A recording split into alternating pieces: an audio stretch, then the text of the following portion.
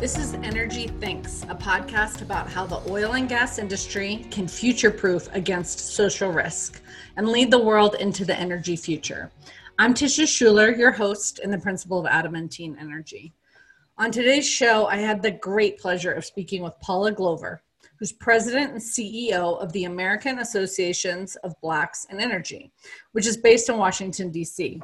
But I'm happy to say founded where I'm located in Denver, Colorado. The association is a nonprofit professional association working to ensure African Americans and other minorities have input into energy policy, regulations, and environmental issues. As you'll hear, Paula has just a really broad range of experience, and it includes 15 years working in the energy industry for both electric and natural gas distribution companies. Paula and I serve together on the National Petroleum Council, which is an advisory board to the U.S. Secretary of Energy. I really love this conversation. As you know, if you read both of these things are true or have been listening to this podcast, I believe that the oil and gas industry has an opportunity and a responsibility to rise to this moment to address racial equity and justice.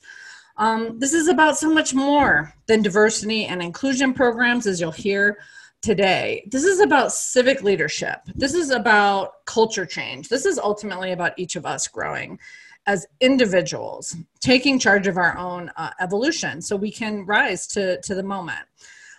So we look at what this kind of leadership looks like in our conversation, and we get specific about what oil and gas leaders can work on today to lead into a shared energy future. So I hope you enjoy this conversation as much as I did. Enjoy the show. Paula, welcome. Thank you for joining me on the Energy Thinks podcast. Thank you for having me. This is an extraordinary moment for us to talk about racial equity and justice. From your seat as the CEO of the American Association of Blacks in Energy, has your mission pivoted in any way in this moment? And what's on your priority list right now? Yeah, so no, our mission hasn't pivoted at all. In fact, I think this moment has been a real demonstration that our mission, as it was outlined over 40 years ago, is probably more relevant today in some way. If I think about what has gone on in this year, kind of starting with the pandemic and then rolling through all the activities of the summer and all the various issues that we are dealing with as a country, the thing that occurs to me is that we are, I think, nationally at what I would describe as a nationwide aha moment. And so if you think about the way that we started thinking about and hearing about the disparities around healthcare in African Americans as it related to the COVID-19 and the fact that we had higher rates of Black Americans who are dying from this disease because you have higher rates of Black Americans who had all the other underlying conditions that made you far more vulnerable to the disease. You also have, Black communities who are more susceptible to, poor housing, less access to healthcare, or certainly quality healthcare, perhaps not access to health insurance. Larger percentages of the overall Black community, particularly Black women, who are considered essential and working in these low-wage jobs, higher rates of unemployment.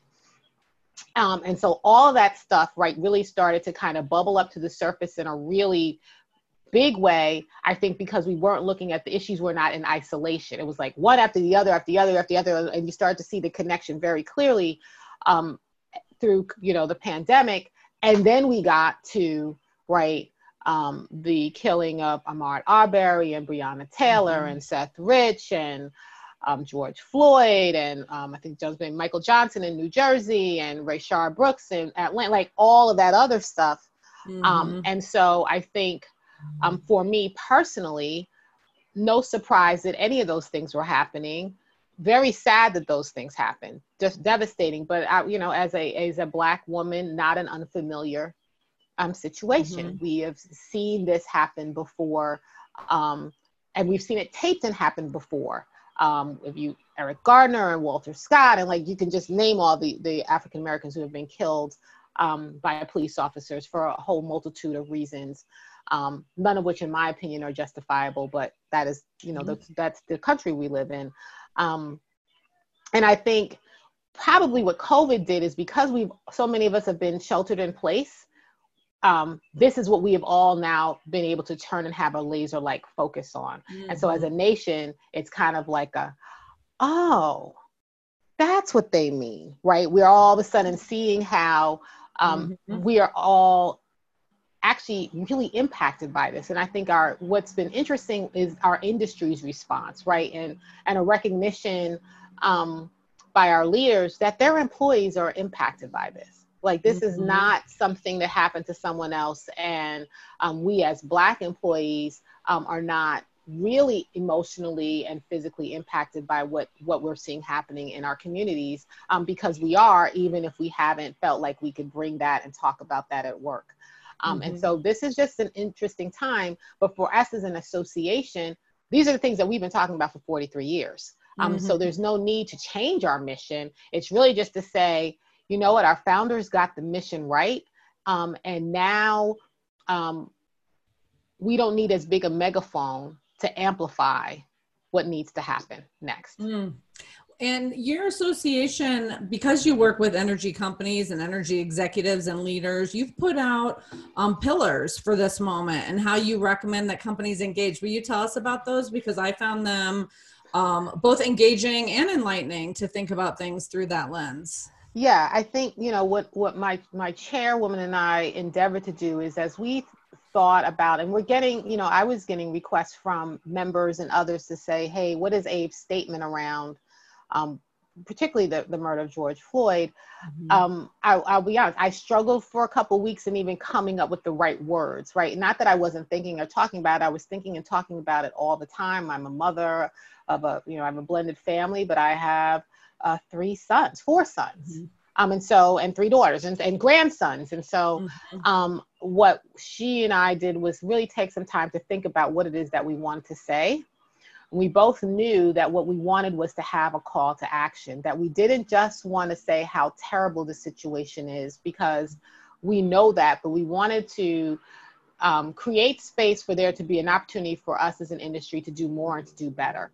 And so our pillars are really, our attempt and my attempt at saying, here's how I think for those companies who don't know how they can do more, do better, what can they do? And because we're talking about racial and racial inequities, right? So it's not to say that diversity and inclusion are unimportant. I think diversity and inclusion are incredibly important. And I think people who know me know that I talk about diversity and equity and inclusion a lot. But I think that this moment is a little bit different than even that broad umbrella of diversity and inclusion. What we are talking about are systems that are in place in all kinds of institutions in our country, even in our organizations. And we may not recognize what those systems are. They may not be intentionally placed, or, whatever the situation is. It's almost, for me, a reckoning that says we are in this place today for a reason. And if we do not want to be in this place anymore, then we have to do what is necessary to get us out of it. And that means that we have to have some really directed answers. And so for us as an association, for me personally, I think that companies do need to be really specific in their action plans and laser focused on those plans as it relates to their Black employees. So that is everything from not just diverse hiring, but what kind of pipelines that you have in place within your organization that allows for promotional opportunities and just growth for your African American employees. That means that we have minority-owned, Black-owned businesses who are ready to do business with our companies today. And our companies should be looking to those to really have a focus on like identifying who those organizations are, those who stand ready if we are doing business with them. I think our company should really assess whether or not we could be doing more business with them. Have we really tapped into all that they have to offer if they're currently engaging with you? And then talk about and figure out, how do I broaden the pool of businesses that I'm dealing with? And that has to be a second focused effort. I believe that all our industry, I think, does tremendous work around kind of promoting STEM and sciences to our young people. I think they do tremendous work. I believe that there's a lot more that could be done with our young students. This is an industry. We have internships or externships. We have co-op programs, and they are competitively based. But if we really want to get more students into this pipeline, then I think you make a priority to make sure that those students have an opportunity for those kinds of opportunities that do develop them in their career. But that at the end of the day, for a lot of students of color, our students' ability to continue in college absolutely is about how much they have to pay for that education. And we know that public education, higher education, college, and I think I read this someplace, is like the only industry where you have seen the increase in price. It's like 1,400% over the last 20 years or something. Right. It is astronomical. And so we have made it even more difficult for students who come from these communities to actually go to school, right? There's not the same level of grants available. Pell Grants are not paying the way that they used to. The average price of a 4-year institution is in that $30,000 to $40,000 range, which is insane. We have high rates of students who have invested in education through student loans who now can't afford to pay these loans because the jobs are not there that would have the kind of income that would support me having a $200,000 debt when I get out of college. And so I think our company should be providing scholarships to young people so that they don't have to take that on.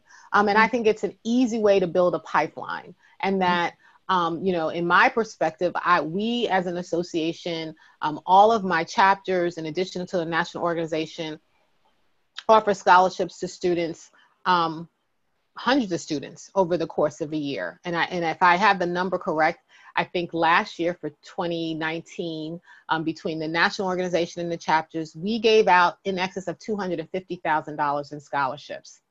And we rejected a lot of students. That's amazing. A lot of students who didn't get anything.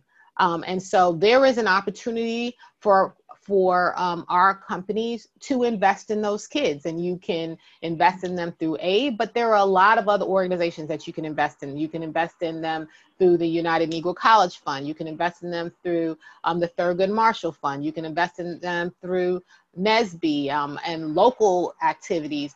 My point is that they need to be making that kind of investment in students, right? So supporting them in their education financially, but also ensuring that those same kids are going to have a real opportunity and a directed opportunity at the internships that we make available, at the co-ops, that we are staying connected with the students throughout their educational journey. And as an association, that's something that we at ABE do, but there are lots of associations that do that.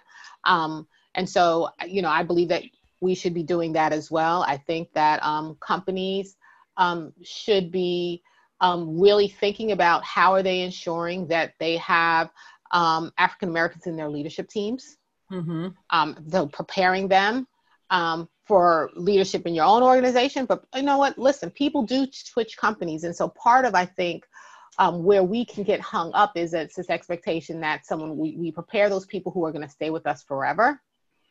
And I think if we had a way to just prepare, and if you're preparing them for your organization, that's ideal. But if they go to another organization, I think that's okay. Because if other organizations are also preparing their Black employees, you're still right. We may be moving from company to company, but we all ultimately will get the benefit of that. And so how do you create pipelines to leadership and do some development around leadership? Again, we as an association have a whole suite of leadership development programs that companies can tap into, but there are lots of other leadership development programs. So it's not necessarily about mine. It's doing something, but then also having that same kind of focus on who are the members of your board of directors, right? So for the association, we're focused on representation at every single level. And that's from the board to, an entry-level position, whether that's a field tech, an engineer, whatever that is. And then the last thing, although I'm saying it last because I think it is the most important thing we have to do before we do any of the other stuff I've just talked about, is that our organizations really have to, what I describe as get our houses in order. And what I mean by that is it is the time for self-reflection of what these institutions really are for the people who work there. And that is the most difficult thing for us to do. It is the hardest piece of this work, in my estimation, which is really taking an honest look at what our organization's culture is. How do we reflect the values that we have as an organization, as a workplace? And so, most companies, if not all, have mission statements, they have vision statements, they have value statements. And what I'm suggesting is, how do you know whether or not those values are translated throughout your organization? If you're the CEO, and how do you know that? And how do you measure that to ensure that that is consistent? And so an example I would use is saying, if we say that customer engagement, right, and positive customer engagement is a core value, it's not as important that we say it and we have systems in place. It's more important to know that the customer who comes to you in the most dire of times. I'm the customer, if it's a utility company, who has not paid my bill in 6 months. I am unemployed. I have not done any of the things to kind of keep in touch and communicate with you that I should have. So as a customer, that's absolutely on me, and I didn't do that. But has my interaction with you as a company still been one of empathy and understanding and assistance? And if that has not been the interaction, no matter what the outcome is, then you really have to question whether or not that value is, as you defined, is something that customers see. And I would say that this work around equity and inclusion is exactly the same, that kind of focus. That's great. So there's one theme that really was woven throughout that was the importance of pipeline from the young education system through high school into college, and then leadership and boards. And so I think that pipeline theme is so important to overcome these systemic disparities. The other thing that you just started to turn to that I want to push on a little more, when we work with our clients, which are oil and gas industry leaders, culture is such an important component. And recently you were quoted in Politico talking about that when people of color are hired into organizations, the organization often expects them to assimilate into that culture rather than cultivating a culture that is truly inclusive. So there's some serious work to be done here in our energy companies. And I'm wondering if you could talk a little bit, you started on that. Are we living our values? What else is a component of the work of creating a culture that's truly inclusive? Yeah, it's really, there are all these kinds of terms that you'll see out in the ether about describing like strong corporate culture. So is it a culture that we might say is psychologically safe? Is it a culture where people can be authentic? Whatever that means. Can you bring your whole self to work? And I think we have the words for that. And I think when I think about culture, it's like measuring that so that is that really reflective? An easy example, and this isn't even a race-related example, but an example would be, I was at a presentation once and someone asked, has anyone in this audience ever had to eat their lunch in the bathroom? And I raised my hand because I'm a mom and I can remember nursing my son. And the only place I could do that was in the bathroom. And so the challenge then, right, for companies and leaders is to say is, how does that translate for working moms when you say that I support you being a working mother. I understand that you're a working mother. I understand that you may have to take care of a sick child. We're sensitive to that. You should never feel like you're having a family is going to in any way hinder your progress in this organization. And yet, the first interaction that I have with your organization after I've become a new mom is that there's no place for me to nurse my baby. That sends a message that is completely different than what we have as an organization stated that we are. And so I think the work of culture is understanding how those dynamics intersect with one another, and how does what we say as an organization really reflect itself through its employees. I think companies can get that information if they just ask. Right. You have to be in dialogue. But you have to be in dialogue, and you have to really be ready to hear the stuff that maybe you don't want to hear. Right. When you have a room of people that look the same and have the same life experience, you're not actually capable of understanding the shortcomings in your culture. So you have to go have the conversations. Absolutely. When I first started in my career, working for a utility company, and one of my best friends, she and I were both in the association together, and we were hosting an event, like a little local event, and we were inviting colleagues that we work with, and a couple of, some of them were white, and inviting them and like, Abe is having this thing, we really love you to come, blah, blah, blah. It's like a networking event. Nice. And one of them, and not to disparage this gentleman, because I actually think I so appreciate his honesty, his response was, well, I mean, it's an Abe event, and I don't know that I'd be comfortable there. Because if it's an Abe event, it's most likely mostly African Americans, which was accurate, right? That is. And he said, well, I don't know that I would be comfortable there. And our response, hers in particular, was like, okay, but why then do you think I'm comfortable coming in here every day? Yes. Right? So you think that I'm comfortable coming in here every day into an all-white environment, and yet you are uncomfortable extending yourself for 1 hour to come into an environment that's not all white. It's right. And for him, he was kind of like, oh, I had never thought about like that. Wow, I hadn't thought about it that way. And so the whole examination around culture is really to get us to get to that kind of stuff and to recognize that it's there and it exists. Think about it and think about what that discomfort feels like. Let me ask you an unplanned question, which is on a number of nonprofit boards that I sit on, I've ended up leading diversity and inclusivity efforts. And often my fellow board members will give me what I think is a fair critique, which is, you're white. Shouldn't we have a person of color leading our diversity and inclusivity efforts? To which I think, well, we all have a responsibility to take this on in a leadership role. But I've never actually I would love your opinion about that. Is that in places where there is, can we have a D&I person, someone who's leading these issues who isn't a person of color? And if not, how do we share the leadership burden for that? Yeah. So I actually think you can have a person who can lead D&I efforts and not be a person of color, right? I think that's actually possible. And so I sit on a nonprofit board that's going on this equity journey as well. And I actually told them, because they only had 2 people, a very large board, only 2 people of color, 3 people of color total, 2 are African American. And I said, do not ask me to lead that.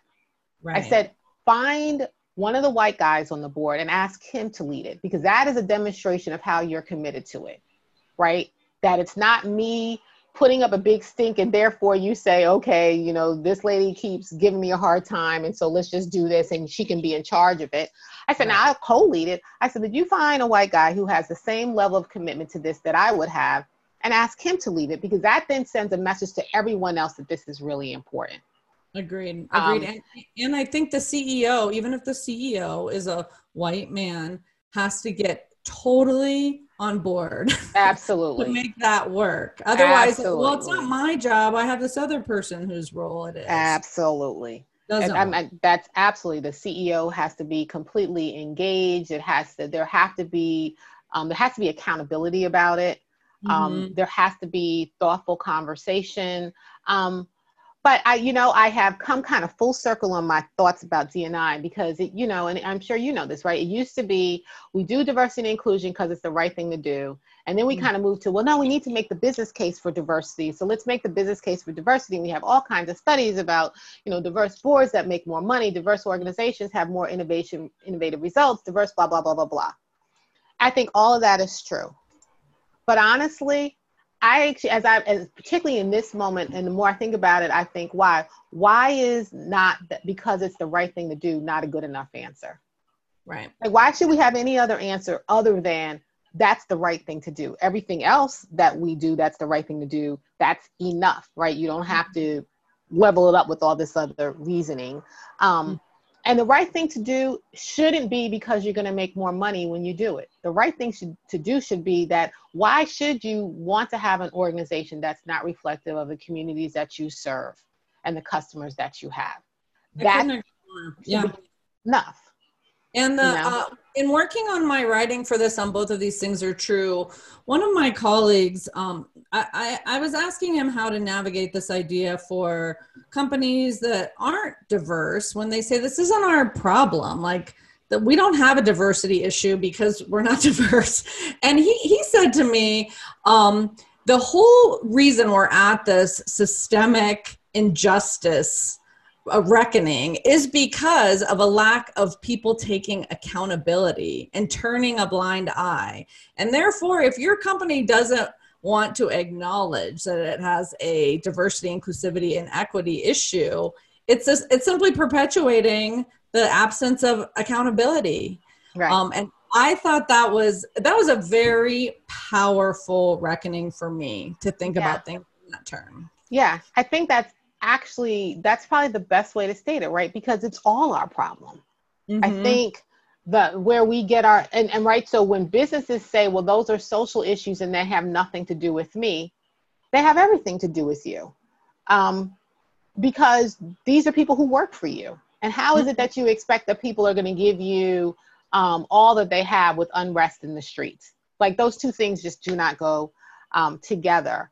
And it's, maybe over a year ago, I was speaking at an event in Hungary, in fact, in Budapest. And they had a speaker talking about diversity and listen, in their perspectives around diversity. I actually will tell you, I was amused that they invited me to come and talk about diversity in Budapest.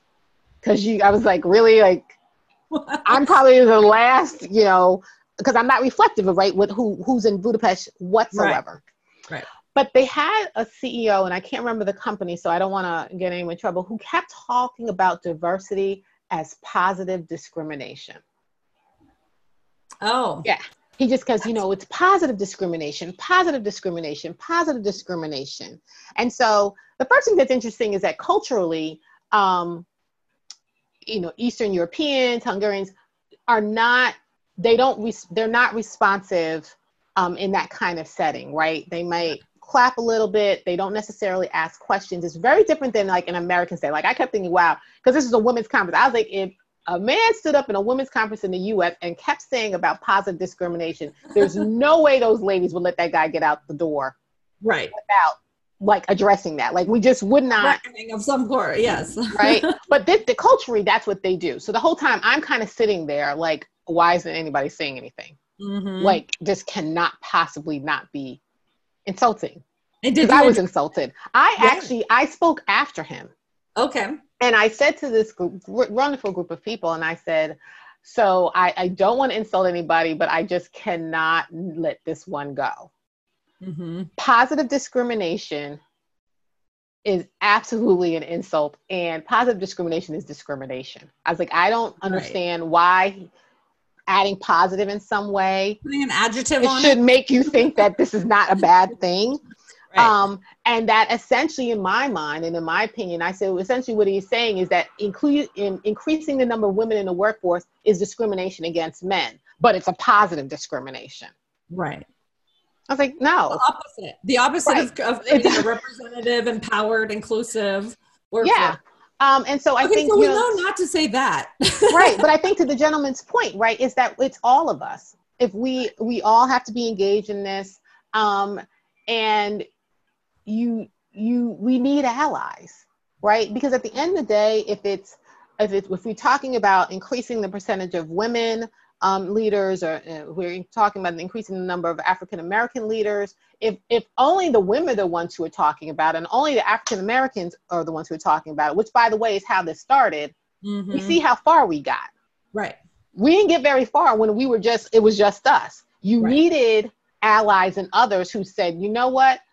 I agree and I support that, and I am going to use my power and my influence to push that along. Yes, it's so important. And let me build off of that, because companies have risen to the moment in a way we've never seen before, across industries, making really bold statements, donating huge amounts of money, in some cases making commitments. But companies we work with who are, you know, tentatively putting a toe in the water of putting out a statement, it's scary. And then at this time, things have changed. There's now going to be accountability for those statements. And so there are pretty quick critiques of, you put out the statement, but your board looks like this, your executive team looks like this. And so I have empathy for companies that are tiptoeing into this, because we're saying it's time. It's time for you to get to work. And they said, okay, we're getting to work, but it's so scary because people will only critique us.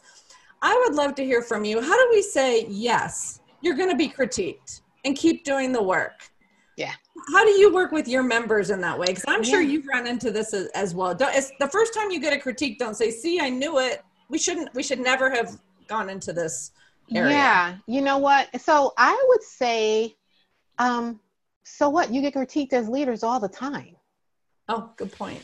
People critique us all the time. I have a colleague who actually is dealing with this, and we were talking about it yesterday. And I said to him, you know, it's so easy to be to critique when you have no responsibility or accountability to those decisions. Like I love critiquing people about stuff they do that actually I have no responsibility for. Because if I had responsibility for it, you wonder, would you be so quick if it was you who was on the line? I don't think that that's a viable excuse not to do it. It's to say, yeah, people are going to critique you. People critique our industry about our climate response to climate change, even when we have a response to climate change. And we fight and scream and yell about all the things that we are doing to try to change that narrative. And I would say that's a far more difficult narrative to change than this narrative.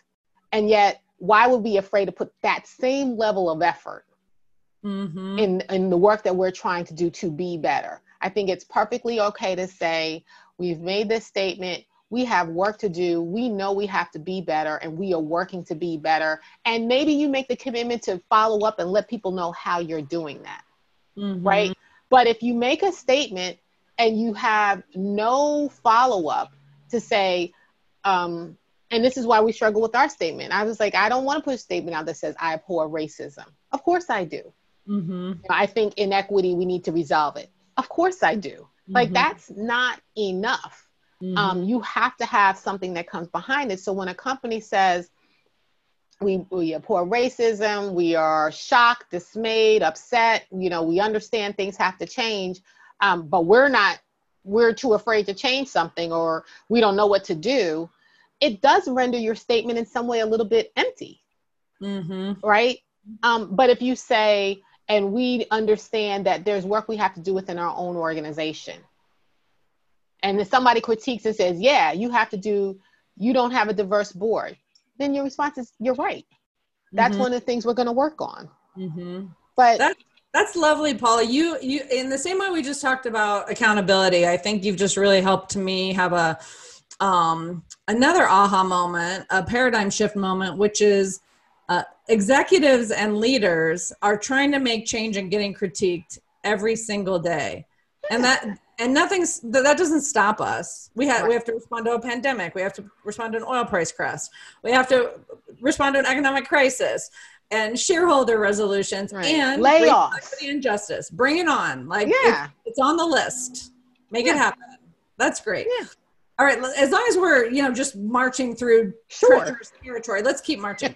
So environmental justice is an area that gets really tricky when we're talking about energy infrastructure, because there is a understandable and historic critique that communities of color are disproportionately affected by energy infrastructure, by pollution.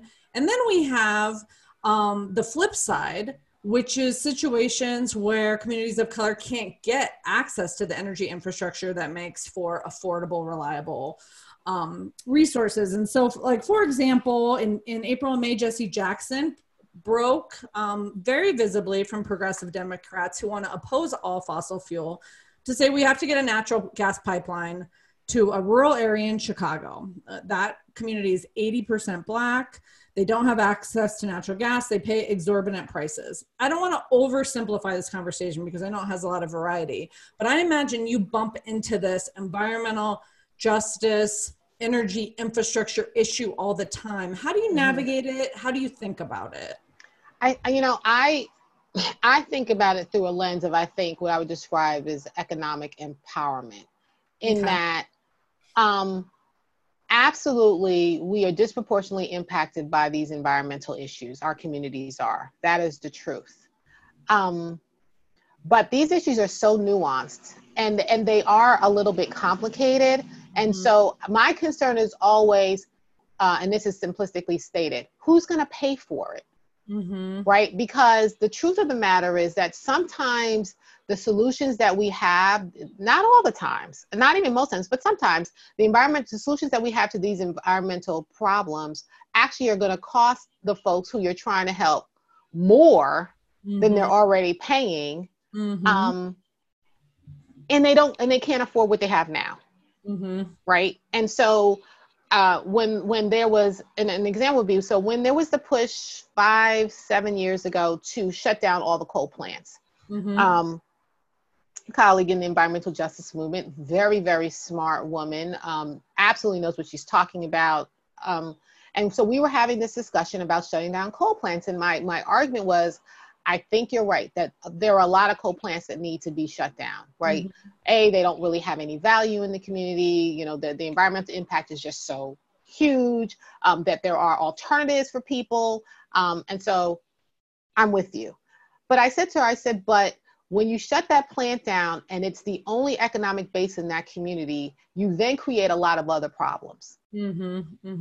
Where's the tax base? What is the tax base that's going to, right? So people will think about it simplistically and they'll say, well, those 700 people lose their jobs, they can find other jobs. I said, let's forget about the people going to lose their jobs, and 700 people losing jobs is a big deal in a small community. So that, not to belittle that, that's a big deal.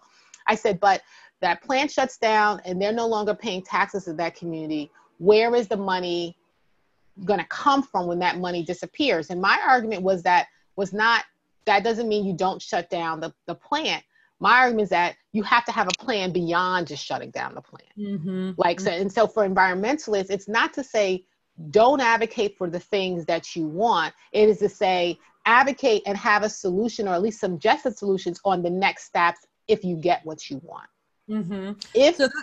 That's a great lens of, I love that, economic empowerment, because you don't just represent the oil and gas industry and fossils, you represent the full spectrum of energy. But this is probably true across the board, because we see that communities are now opposing all kinds of energy development. So having the idea of who's going to pay for it, who will be disproportionately affected. Who's going to be affected, and what are our solutions to deal with it? And as long as you have solutions to deal with it, I think then we're starting to come up with something that's really reasonable. The other thing around environmental justice, though, is that there is science around climate change, right? Distinct science that tells us that climate change is real and this is what's happening, what is man-made. And there's also science about, right, what is really possible around our renewable goals. How quickly some of these things can happen, how quickly can we have the level of battery storage that we need to be have 50% of our renewables, and so we can't ignore that, right? We can't just create a narrative that suits us, that says we want 100% renewables, we want to get rid of fossil fuels, and we'll have storage and everything is going to be great. And we're going to have that by 2030, when the reality is that the level of investment that is required to get us there by 2030 is actually not a level of investment that we as a country are prepared to make. Right. And that might disproportionately affect different socioeconomic communities as well. Yeah. And so I think for us as an association, it's so important to have kind of what I would say is collaborative conversations, that everybody has to be a part of the discussion, and that we have to get to a place where we are not just discounting someone else's opinion because of where they work and the business that they're in. Right. And so if I'm an environmentalist, I'm discounting the oil and gas folks because you're just fossil fuel people and you don't really care. If I'm working fossil fuels, I'm discounting the environmentalists because you don't really understand we have to create the space to get away from all of that and then and sit together and say, so here is a problem that we are dealing with, and yes, what we could deal with this collaboratively. It's kind of, in my mind, what we expect to see of our politicians, even though they don't really do it that way. But if you look at polling, they'll say what Americans want is they want Democrats and Republicans and independents to work together, and they want bipartisan solutions.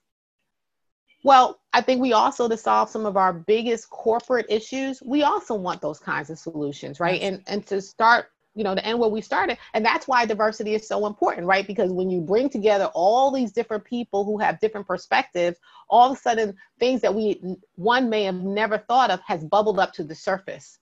Yes. And it's like, oh, well, I didn't realize that was also something I had to be concerned about. It's like, yeah, okay, well, now let's figure out how we have a far more broader and honest perspective about what's really going on. And then we can get to solutions that are actually far more meaningful. That's such a great point about collaboration, because a lot of energy companies have a politically conservative culture.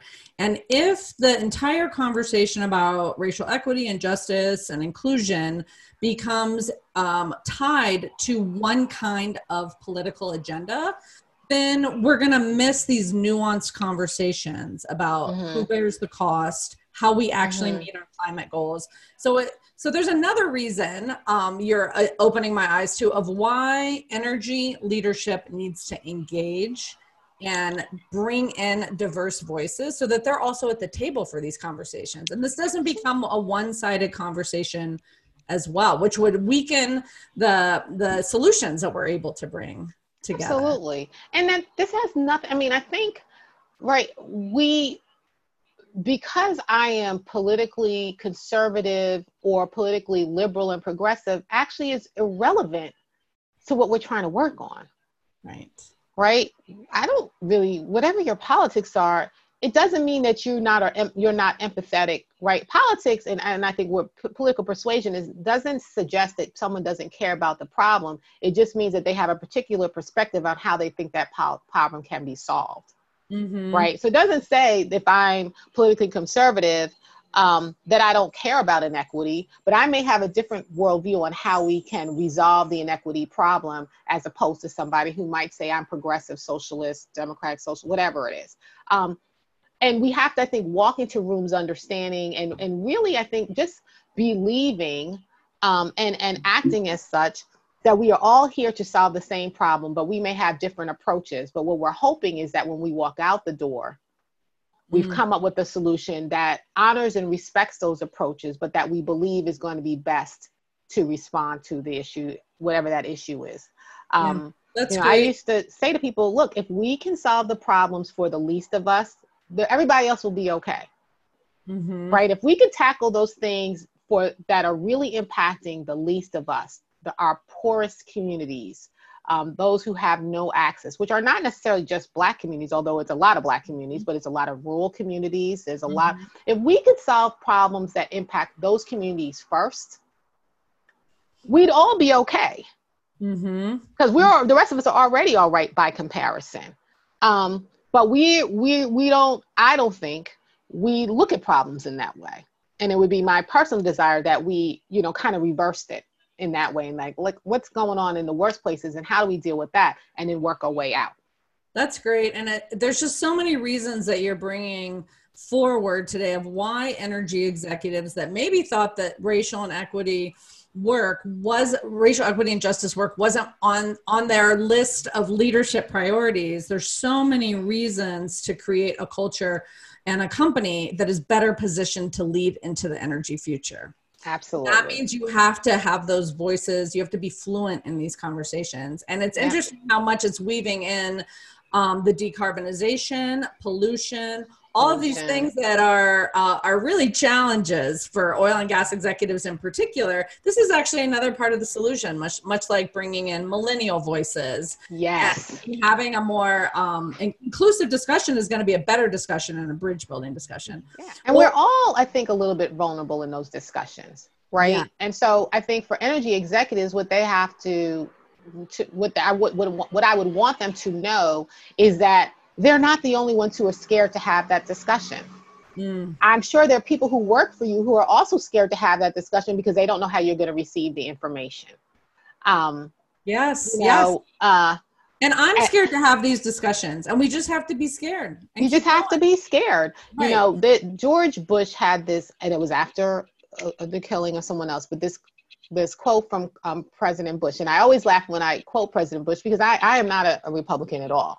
But I think that this quote is so right, spot on, and I hope I get it right. But he says something to the effect of, you know, we judge people by their worst examples, but want to be judged by our best intents. Mm. Right. And I was like, wow, that's it right there. If we Mhm. all walk in saying, I am a reflection of the best that I have, and I believe that you are a reflection of the best that you have. And Mm. let all that other stuff that we think, believe, heard, assume go.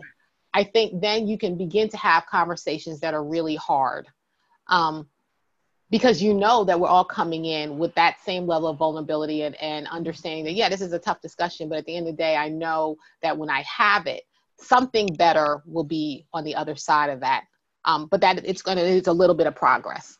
Well, that's such a practical suggestion for companies having these conversations, maybe for the first time, which is one, know you're going to make missteps. You're going to say the wrong thing. But set the shared expectation that we're going to assume the best of each other. Right. I love that. Right. That's really wonderful. Well, thank you, President Bush. Yes, thank you. We'll find that quote. We'll link to it in our show notes. We'll also link to your pillars, because I think that's really important. And I want to close giving you the opportunity to tell our listeners, how can they engage with your organization? How can we support you? And what resources do you have for our companies and their executives? Absolutely. So first, I would say invite people to, obviously reach out to me directly by email, which would be pglover@abe.org. Go to our website. I'm sure there's a link and you can get to me that way. We as an association have a scholarship program. We have 40 chapters around the country who also have scholarship programs. They have mentorship programs. And a lot of that, they have education and outreach programs, community education programs. And so really want to encourage companies to engage with those chapters. If they, want to know where one is close to you, please reach out to us. We can tell you if you want to start one, because there isn't one in your area. Please, it's not difficult to start a chapter, and we would want to work with you on that. But also companies that we have a program for entrepreneurs. And we're looking for companies to help support our programming that would help us, teach and support and develop minority entrepreneurs, primarily African-American entrepreneurs who want to work in the energy space. And so if companies don't have the time or the resources or the bandwidth to make those kinds of investments, invest in us to do that work for you. The same would be around leadership development. We have a whole suite of leadership development programs. We have monthly webinars that people can engage in. And over the summer, we actually have weekly webinars that people can engage in. We have policy summits. We have a national conference. We have lots of opportunities for people to connect with us. The thing I want people to know more than anything else is that while the name of our association is the American Association of Blacks in Energy, you do not have to be Black to be a member. And I have members, and quite a few members, who are not Black. And so people should not be afraid, but because of the name, that it's not for them. If you support this idea of bringing equity into our industry, having greater representation, making sure that policy gets it right for all communities, then you are absolutely the person who should be a member and engage with us. Well, I've been so impressed by your work in this conversation. I hope our listeners will join Adamantine Energy in joining your organization as members, which we'll be doing. So Paula, thank you. We started this conversation with we're having a collective aha moment. And I've got to say, you translated this into things we can do to bring a laser-like focus and commit for the long term to making these changes. So I look forward to working with you more on this. And I'd love to bring you back and we can reflect in a few months on how we're doing. Fantastic. And I look forward to working and engaging with you. Thank you so much for the invitation. And I look forward to hearing from your listeners. So please, please, please, please reach out. I'm here. Perfect. Thanks, Paula. Thank you. That's our episode for today. Thanks to Paula Glover for taking the time to share her insights with us. I really loved how we began the conversation with an aha moment and how it's created a laser-like focus for company executives to think about equity, diversity, inclusivity. But ultimately, this is about two things: creating longevity, thinking about pipelines, thinking in terms of generations moving into the energy industry and being empowered. This is also about the personal work required of each of us as leaders to create the conditions where we bring together the teams, the right teams, to transcend conflict around racial equity and justice, to transcend political conflict, to transcend climate and environmental divides. And we can do that if we bring together the right teams and create an environment where we're having these conversations. So I loved this conversation, and I hope that you did too. I want to know what you think about what you've heard here. So visit the podcast website at energythinks.com/podcast and tell us. You can subscribe to Energy Thinks on iTunes and other major podcast platforms. If you like what you're hearing, please give us a rating. Thanks for listening to Energy Thinks. Until next time, I'm Tisha Schuler, wishing you and yours happiness, prosperity, and good health.